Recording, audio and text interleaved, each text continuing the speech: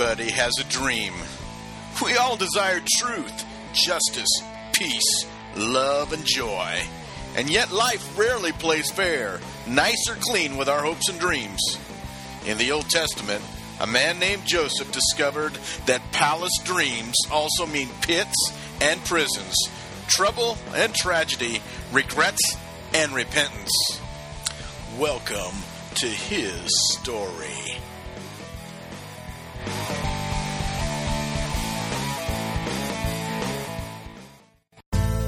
On the third day, Joseph said to them, "Do this and you will live, for I fear God.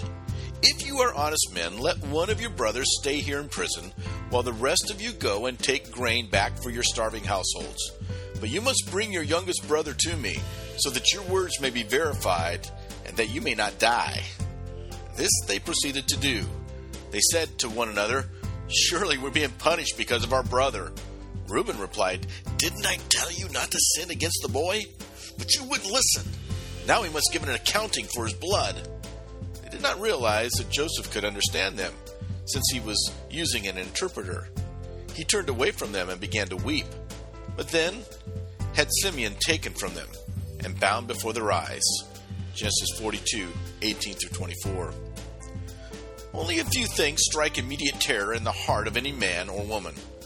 Face to face with a spitting cobra, a tornado tearing through town, a stuck elevator between floors 144 and 145, a bulletin from the pilot to prepare for a crash landing, or that fear that pitches when the postman delivers the news. IRS audit. It's enough to send the tough and brave to their knees praying for divine intervention. Audits are necessary evils that verify our checks and balances. It's an accounting of math and motivations, the ability to follow instructions and personal integrity. When the tax man calls to scrutinize the ledger, only the pure will pass. If you must confess financial crimes, let them be ones of ignorance and omission, right? Unfortunately for Joseph and his 10 brothers, the analysis of their activities already stinks. It's the reason the brothers spend 72 hours in solitary while a final audit is prepared. They don't recognize the Prince of Egypt as their own flesh and blood, implying a terrible sin of outright ignorance or blatant omission.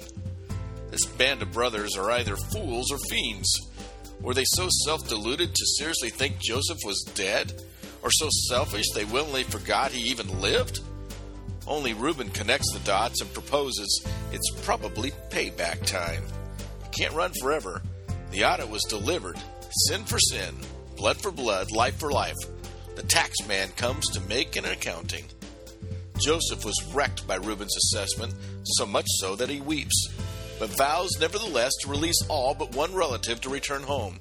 He's even going to sell them grain. The catch?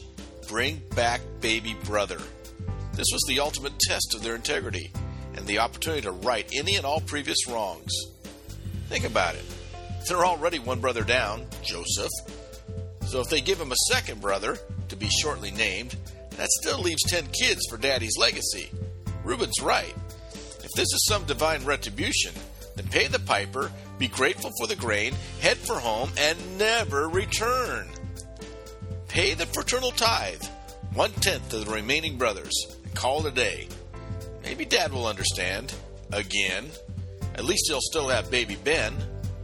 Of course, all's well with that scenario until Simeon draws the short straw.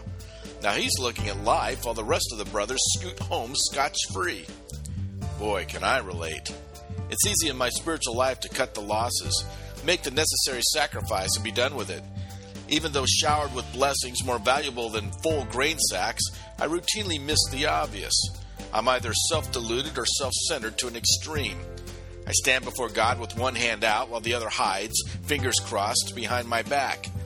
Occasionally, when I'm caught red-handed, I spin the truth to my corner, offer a sacrifice of time, treasure, or talent, and pray nothing worse comes. Better to be in the divine doghouse for a day than hang in hell forever. If I sense God wanting more from me, I stall and hope that short straw goes to another person. And I suspect I'm not alone. I probably have plenty of brothers and sisters who do the same. It's no wonder God, like Joseph long ago, weeps and waits. Isn't God's word in Joseph's story inspiring? This is Dr. Rick Cromie. Thanks for listening, and may all your dreams come true. If you enjoyed this broadcast, I hope you'll become a part of the Manna family and sign up today to receive our inspirational resources and mailings.